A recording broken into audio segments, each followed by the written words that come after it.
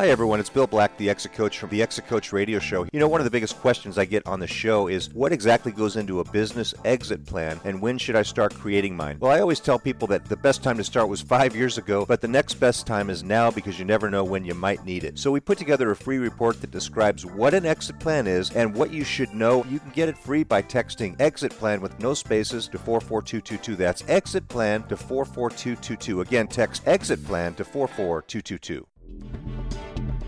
Welcome to the Exit Coach Radio Show, the show for baby boomer business owners who are looking for cutting-edge information as they plan their 3 to 10-year business succession and exit. Every week, we interview top professional advisors for their best tips, strategies, and precautions so you can be well-planned. And don't miss our 1-minute Exit Coach tip of the day on exitcoachradio.com. And now, here's your host, the Exit Coach, Bill Black. My next guest is Steve Weimer, who's joining us from STI Enterprises, Inc., also called Sales Acceleration. So that's what we're going to talk about is accelerating your sales, and we're going to talk a little bit about today customer retention and care. So, Steve, welcome. Thank you so much for joining me today. Great, Bill. Hey, thanks for the opportunity. Appreciate the invite, and look forward to this time in the air with you. Yeah, I really look forward to this. A lot of people are saying I need to get more out of my customers. I need to make sure I'm retaining my customers.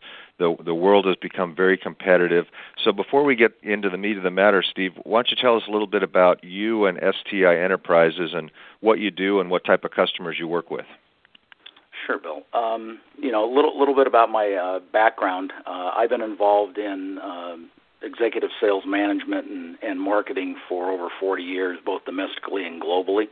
I began my career as a young independent sales rep for a group, and then evolved into being a Western Regional Sales Manager for that company at the age of 24. 2 years later, after I became the regional manager of this 40-year-old manufacturing company, I'd risen to become the highest-grossing regional manager in the company, and the opportunity came up where the VP of sales had left the company abruptly to go to a competitor, and being a brash 26-year-old at the time, I formulated my plan and went in and talked to the CEO and said I'd like the opportunity, even though I don't have the skill set to do it. And fortunately for both of us, he had the confidence in me, and we grew that company multiple times over the next 6 years, and became the biggest market leader in our field. Since then, I've been involved in numerous small to mid-sized manufacturing businesses, typically in the $1 to $35 million range. One I was instrumental in taking from $800,000 and sagging in sales to a $32 million booming business over about 7 years, which culminated in a lucrative sale for the owners and an early retirement for them. Nice. And then who doesn't like that? It was a great. Yeah, you don't get those too often, but when they happen, and you can be part of the driving force to that growth and that success, it's really an awesome situation for all. In 2012, I was brought. Actually, the year before, in 2011, I was brought into a company by the CEO who we had worked with in other ventures, and they were a manufacturing company. We were given the opportunity to purchase that company. So several of the management people, myself included, and our CEO and one of our engineers, purchased that business, and our plan was to have an exit strategy or to flip the business in 5 to 6 years, which, if you look at the math, 5 to 6 years from 2002 was 07 and 08, and holy cow, that's not the time we're going to sell a business. We were just trying to survive at the time, which fortunately we did by restructuring the business, investing in new products, and we grew the business to the point in 2014 we felt timing was right to shop the company for sale, and in May we were able to culminate in the successful sale of that business and transition out to explore new opportunities, and voila, here I looked at what do I want to do with the rest of my big boy life, and I decided that I wanted to take my 40 years of experience in sales, executive sales, and marketing leadership, and offer that to small to mid-sized manufacturers in the Inland Empire, San Diego, and Orange County markets. And that's their good fortune when they get 40 years of experience, right? And they get to talk to you about these issues. Customer retention is so important, and what I'm hearing happening with a lot of baby boomer business owners is they're saying, I understood how to entertain my customers when we were both in our 30s and 40s, but now I'm finding that there's a changing of guard at some of the companies I'm working with, and now I'm the old guy, and I don't know how to entertain these. I don't know what's relevant to some of these folks. I need to keep those relationships going. So can you tell, how do successful companies retain their customers these days? What are some of the better ways to do that? Well, I think the biggest thing is you have to understand. You really have to understand, who the customer is. It sort of sounds cliche and simple, but customer retention requires adopting a customer-centric operating philosophy, and simply treating customers as you would expect to be treated yourself. And there's a lot of things involved in that. You have to understand your customers inside and out. What are their needs? What are their expectations? Are you knowledgeable about how knowledgeable are you about your competitors and how they operate? How do they compare to your company and your practices? So I think you sort of have to look at, establishing best practices throughout your company for these. When you look at who's responsible for customer retention, it's everybody in the company. The lowest person on the totem pole to the CEO is responsible for that relationship. And sort of simplifying it, looking at a manufacturing company, is there a live attendant on your phone? Because I know so many people hate the automated attendants. A lot of companies for years hired receptionists and / administrative people at sort of the lowest end of the totem pole, when that can be some of the most important relationship contacts you ever have, because that can make or break your relationship with your customer by them having a bad experience with them or anybody in the company. So you sort of have to look at, how would you want to be treated, and I sort of adopted a thing with clients I called the Slurpee method, and it's not the cold frozen drink at a 7-Eleven store, but it's simply, the S is this is really simplified, but it's smile into the phone. Customers can tell if you've had a bad day. It's not, and you need to be someone they like to call and talk to. Leave your personal issues at home. I know that may be hard, but when you're at work, you've got a job to do, and your job is making sure our customers have a good experience. When they work for you, and that's either talking to them or a task they've asked you to do or information they've asked you to gather. Just perform it in a professional manner. The U is understand the customers. Yep. So get a good understanding of them, and like you said, I've heard of some customers that are clients that have changed their title of their receptionist to Director of First Impressions. It's an important role. It's the initial impression that person is getting of your company right out of the gate. It ought to be positive, right? It absolutely has to be positive, and you can derail an unhappy customer, because in business everybody has problems. There's no utopia where it's just green rolling hills and elevator music. There are problems in business, and that can be your biggest chance to make the best impression on a customer is how you handle the problem.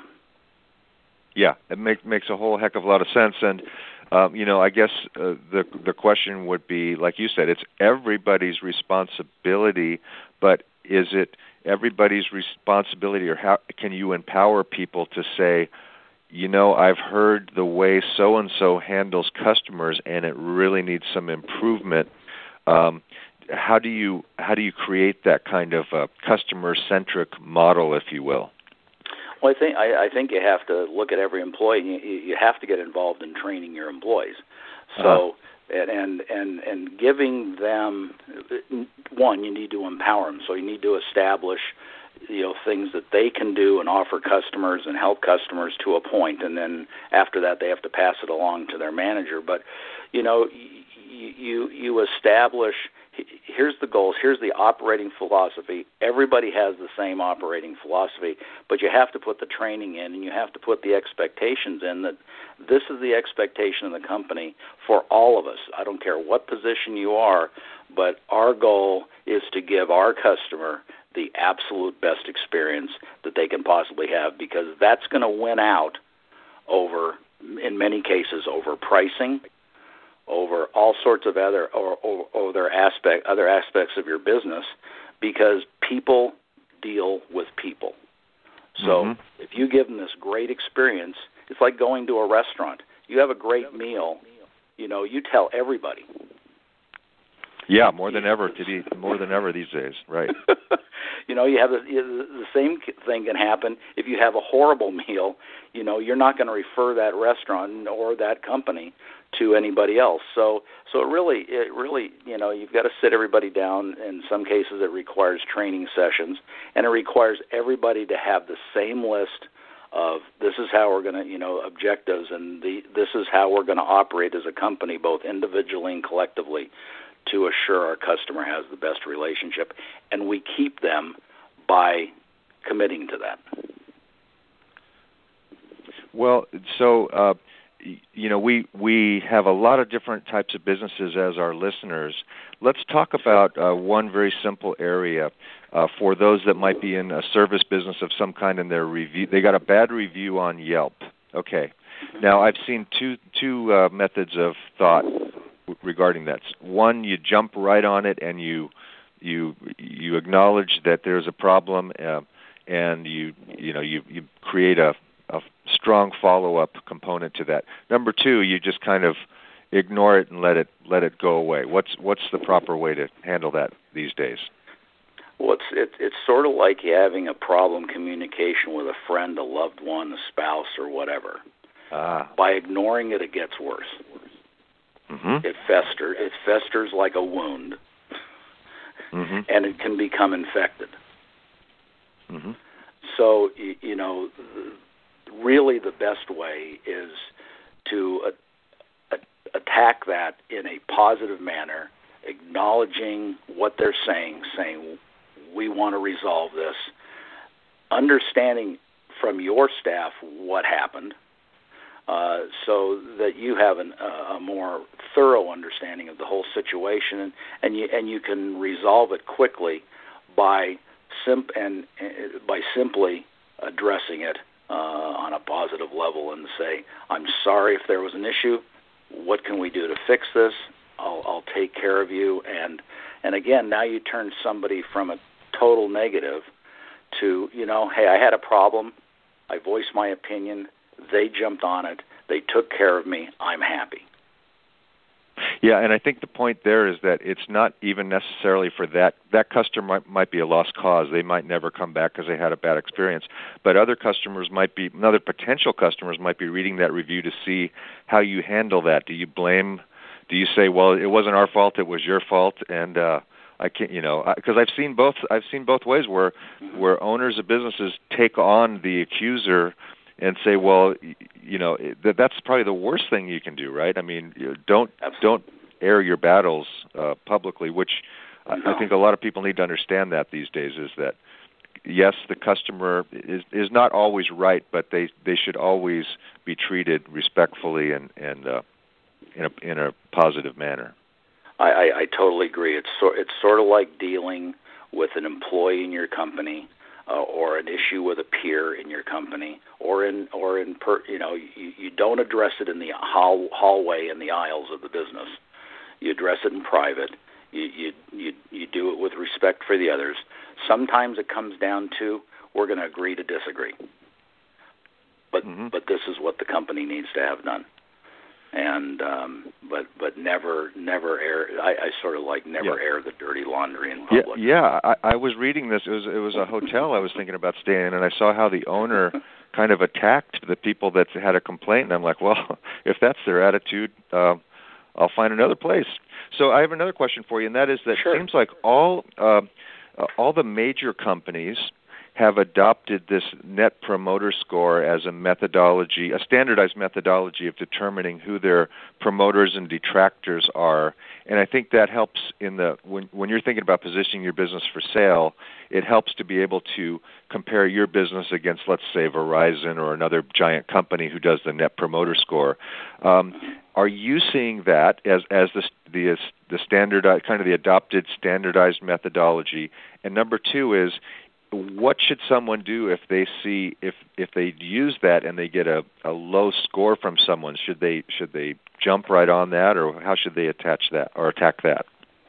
Well, I think in the bigger companies and definitely in tech and so forth, they're using the Net Promoter Score.